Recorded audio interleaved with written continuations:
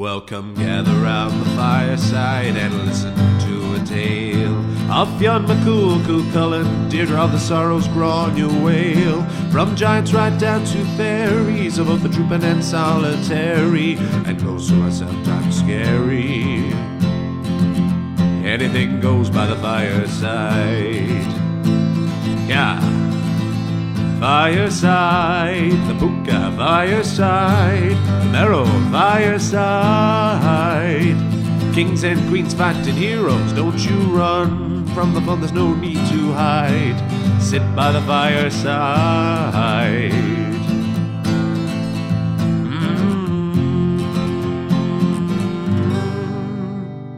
Fireside.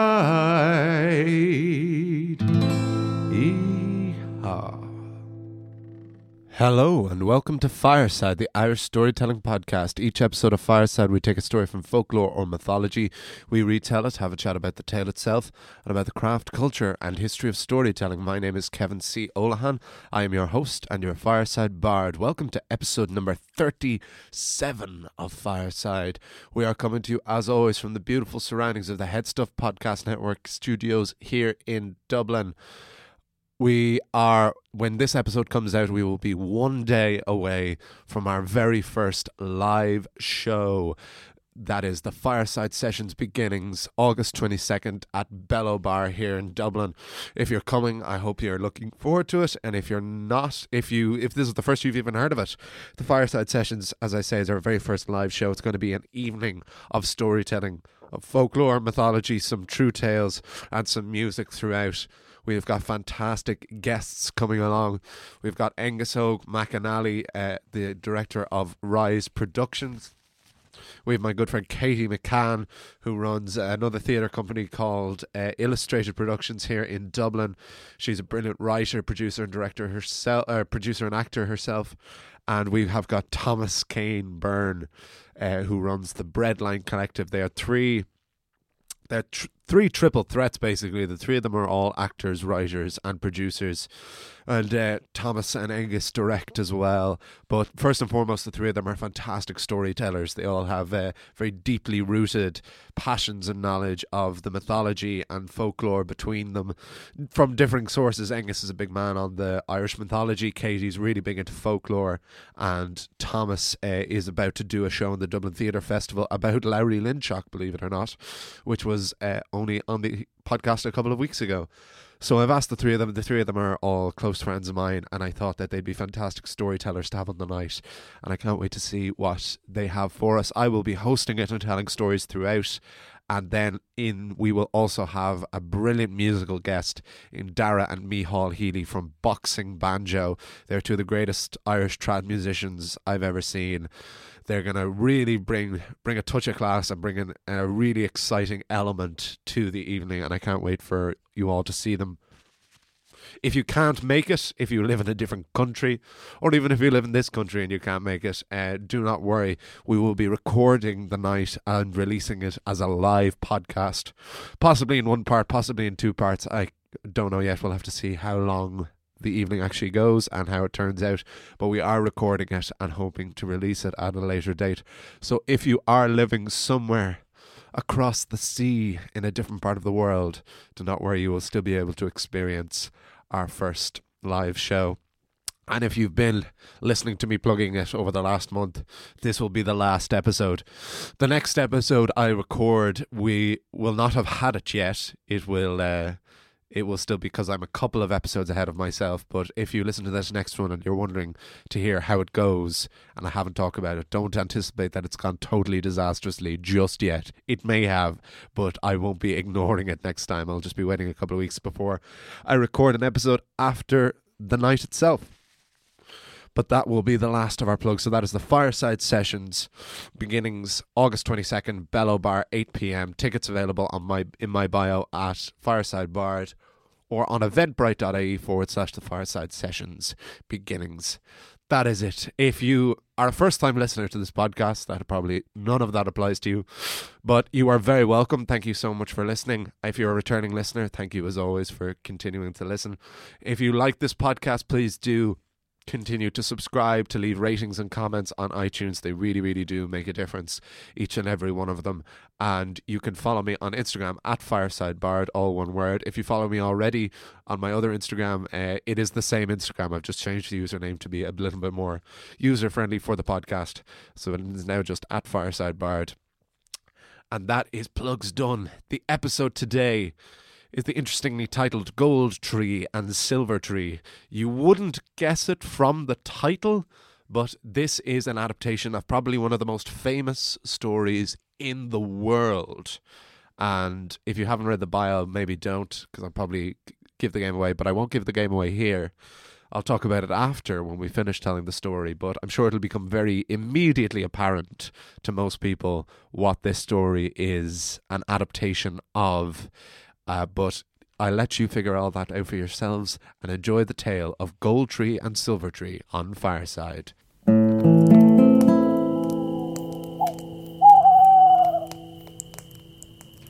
Gold Tree and Silver Tree. There once was a king in Ireland with a wife named Silver Tree.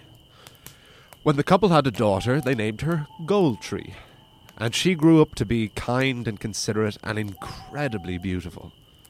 This was not something Gold Tree herself took notice of, but it certainly was noticed by her mother.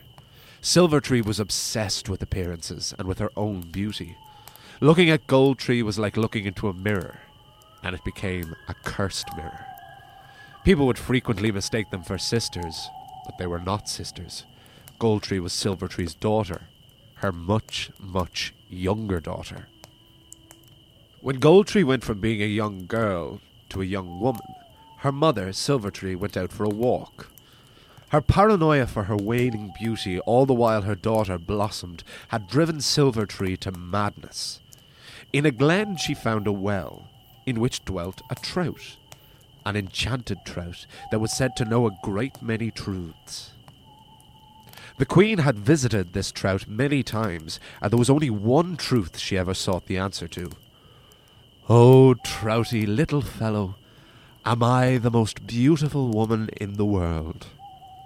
To which the trout would always reply, "Yeah, you're gorgeous like." But this day, when Silver Tree asked the same question, "Trouty little fellow, am I the most beautiful woman in the world?" the answer was, "Nah, you're grand like, but there's one who's even more gorgeous." "Who?" demanded Silver Tree, knowing well the answer and trembling to hear it. "Your daughter, Gold Tree." "Well, we'll see about that." And Silver Tree stormed back to their castle and cast herself into bed. She vowed that she would never be well again until she had eaten the heart and liver of her own daughter. The heart and liver, the source of beauty, or so it would seem. When the king heard his wife was unwell, he went to her. "My dear wife, I would trade all the riches in the world for your health." "There is a way, my love. Harsh as it may seem, I have been assured it is the only way." "What? Anything?" "If I feast upon the heart and liver of Gold Tree, I will be cured." This put the king in an obviously difficult position. He had married Silver Tree because he thought her the most beautiful woman in the world, and she'd given him a perfect daughter. Gold Tree had grown into a woman that the king felt neither of them deserved. He could never let her come to harm. But the king thought of a potential solution. A prince from a distant land had asked for Gold Tree's hand in marriage. If the king sent his daughter away, she would be safe from Silver Tree and the protection of a future king. She would always be looked after. So, in secret, Gold Tree was smuggled out of the kingdom off to her new husband. And the king had a goat killed, and its heart and liver cut out and fed to Silver Tree. And the queen rose from the bed healthy and well. A year later, the queen returned to the well to ask the trout again, "Trouty, little fellow, am I the most beautiful woman in the world?" And the answer was, "Nah, you're grand like, but there's one who's even more gorgeous." Silver Tree was outraged. She wasn't prepared for this answer. "Who?" she demanded. "I told you before, your daughter, Goldtree. She's dead. I ate her heart and liver. She's alive and well. It was the heart and liver of a goat that you ate." Silvertree spiraled into a fiery rage. She ran to her husband. "You told me that you killed Goldtree, and you told me that only the heart and liver of our daughter would heal you. Yet here you are, alive and well, and so is our daughter, safe in the arms of her new husband." At this, Silvertree changed her tactic.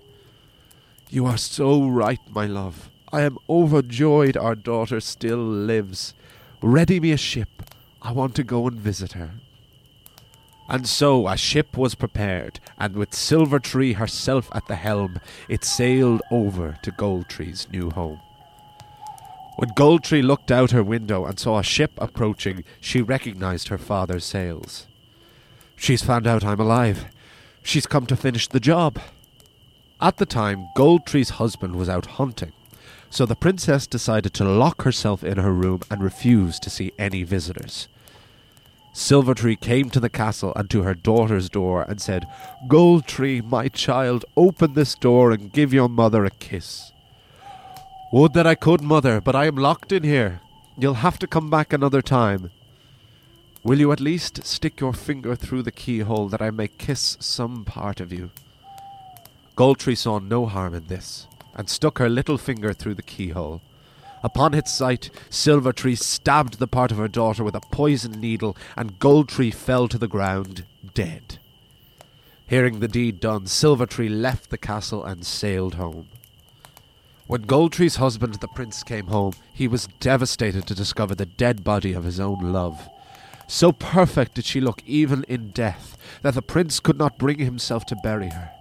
He had her left in that bedroom, locked away. He had failed to protect her in life. He would not fail her again in death. Eventually, the prince was forced to marry again. He was heir to a throne and had a line to continue. It was a beautiful and charming young woman who became his new bride, but he could not love her truly, as his heart belonged to Goldtree. From her arrival at the castle, the new bride had always been forbidden from entering a certain room. She did not know why or what was inside. She only knew she wasn't allowed in there. But as it is a powerful curse, curiosity would get the better of the wife, and one day while her husband was out hunting, she picked the lock of the room and discovered the body of Goldtree inside. The second wife had known that her husband had been married before, and that his wife had died, but it was understandably a shock for her to find her dead body still in the castle. What was more was that the body was still perfectly preserved. Her skin, her hair, all was perfect. Even though Goldtree was not breathing, the second wife concluded the princess must still be alive. So she examined the body until she found the poisoned needle still in the little finger. The new wife removed the needle, and miraculously Goldtree returned to life. When the prince came home, the second wife approached him and said, "I have something for you that will bring you great joy." "That is good of you, but the only thing that could bring me joy would be my beloved Goldtree." "It is her. She is alive and well." The incredulous prince did not believe her, of course, but the second wife brought him into a room, and there, to his astonishment, was his darling Goldtree. The second wife said, "She is who you should be with. It is her you love. I should leave this place." "You shall do no such thing," said the prince. "For this outrageous gift you have given me, I shall look after you for the rest of your days." Back in Era, Silvertree went out to the well one more time. "Trouty, little fellow, am I the most beautiful woman in the world?" "How many times do I have to tell you? No, your daughter Goldtree is. You're not even in the top 2 at this stage." "Impossible!" cried Silvertree. "She's dead. I killed her myself this time." "Well, you didn't do a very good job, did you?" So Silvertree had that ship readied again. With herself at the helm, she sailed to finish off Goldtree for good this time. Goldtree and the prince's second wife became great friends, and when they saw the queen's ship come sailing over the horizon, Goldtree cried, "It's my mother. She's definitely come to finish me off this time. I must hide." "You'll do no such thing," said the second wife. "This is your home. You are a princess. She cannot harm you. Let's go and meet her." So the two women went down to the shore to greet the queen. "My beloved Gold Tree, you have come to greet your mother. You look so thin, my darling. I have prepared you a very special drink to revitalize you after your brush with death." The queen revealed a pouch filled with liquid. She handed it to Gold Tree, but the second wife interjected. "Forgive us, your majesty, but in this country it is customary when offering a drink to taste it first yourself." This, of course, put Silver Tree in an awkward position. She put the liquid to her lips and pretended to drink. At which point the second wife grabbed Silver Tree to restrain her, while Gold Tree forced the queen to drink every drop of the contents of the pouch. The poisoned liquid filled the queen's body, and Silver Tree fell down dead, and they buried her there in the sand. The king in Eire mourned for his wife, and lamented the madness that had consumed her. He sailed over to see his daughter Gold Tree, and when the king met the prince's second wife and heard of her situation, Gold Tree's father offered to bring the prince's second wife back to Eire to marry her. She agreed, and it all worked out for everyone. The end.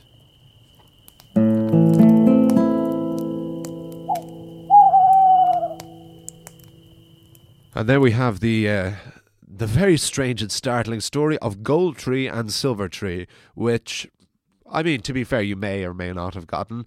It is the story of Snow White. It is an Irish version of Snow White. Yes, indeed, with very, very different elements.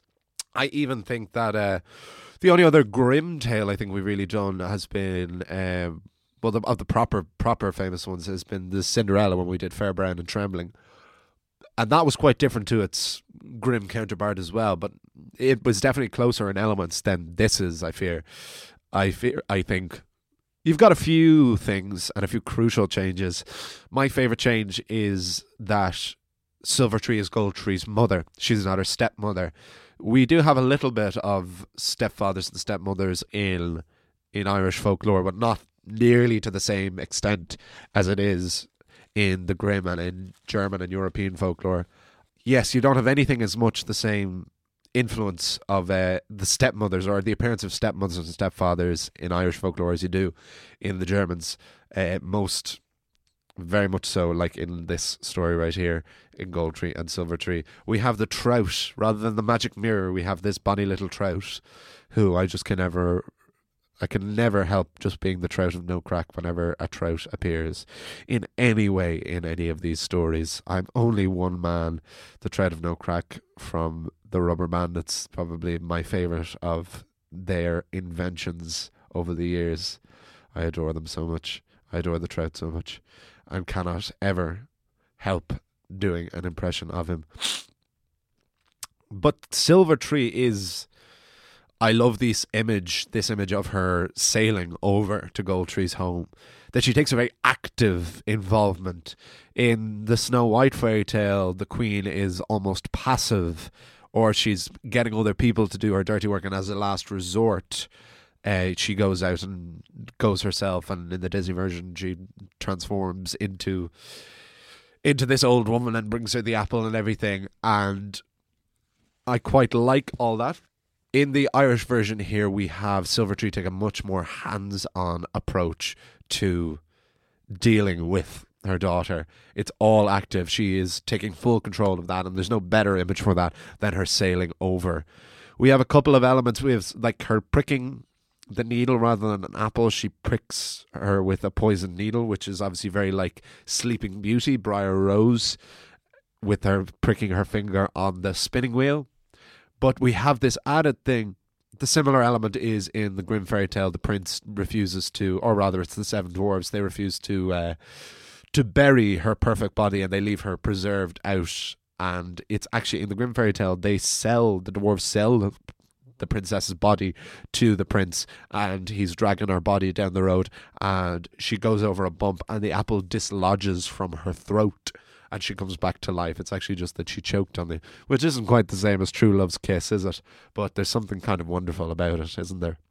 But here we have the same element of her leaving her in the bedroom perfectly preserved. But we have the added element of a second wife who never gets a name. I'm very conscious that she never gets a name, and I never commented on that or I gave her one. It didn't seem right just calling her something like Mary or Deirdre when we have names like Gold Tree and Silver Tree. I don't know, should I have called her Bronze Bush or something, or made some comment on it, but it was an unfortunately unnamed character. But she's brilliant, the second wife, in that I love that it is her who is the one who really saves the day, and she is rewarded by not being sent off. She's put in a very awkward position, obviously, then, that she has resurrected her husband's first love and only love. And then she says, I guess I'll go. And he says, no. And what, are you going to live one happy family, the three of them together? But then that was my added element, which I quite liked. I wanted the king, the Goldtree's father, who probably had a difficult marriage to Silvertree over the years, with her being so vengeful and always trying to murder their daughter. I wanted him to have a bit of happiness as much as I wanted the second wife to have a bit of happiness. And hopefully they did give each other some nice years after all of the hardship they had at the hands of Silvertree.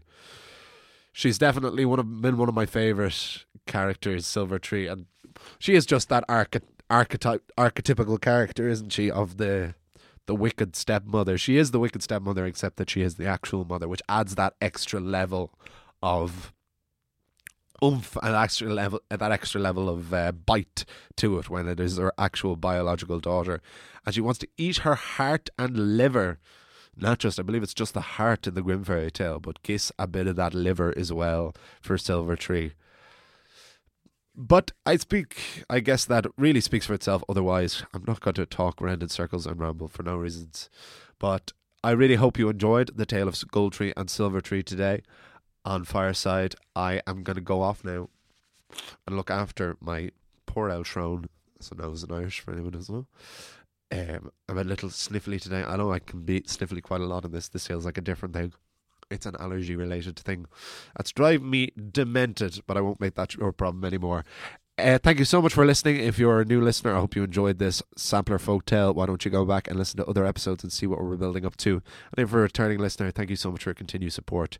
Please do continue to like, subscribe, and leave ratings and comments on iTunes, Spotify, wherever you get your podcasts. Follow me on Instagram at Fireside Bard. Please hopefully come to our live show, the Fireside Sessions, Bellow Bar, 8 p.m. It's tomorrow. I think it'll be tomorrow when this episode is released. If this episode goes out next Wednesday, yes, it should be, which is terrifying, but I'm really, really, really excited about it. And hopefully it'll be a good success, because I'd love these to be a semi-regular thing. If this night goes well tomorrow, we will definitely do a Halloween show in October, which will be very near the 1 year anniversary of this podcast, which is bizarre and it's crazy, and I can't wait. But that is all. That's counting my chickens before they hatch. We have to have our first show first next week in Bellow Bar, which I cannot wait for. So hopefully we'll see some of you there. It'll be great to meet some more of the fans of this show. I would love that very much, and I hope you enjoy it. So we will see you all. Thank you so much, as always, to the folks here in Head Stuff, and to Jamie Reynolds, the producer of this podcast, for editing it and making it sound pretty. And thank you all so much to the listeners as well. And I will see you all. You will hear me all next time round the fireside. Goodbye. This podcast is part of the Head Stuff Podcast Network.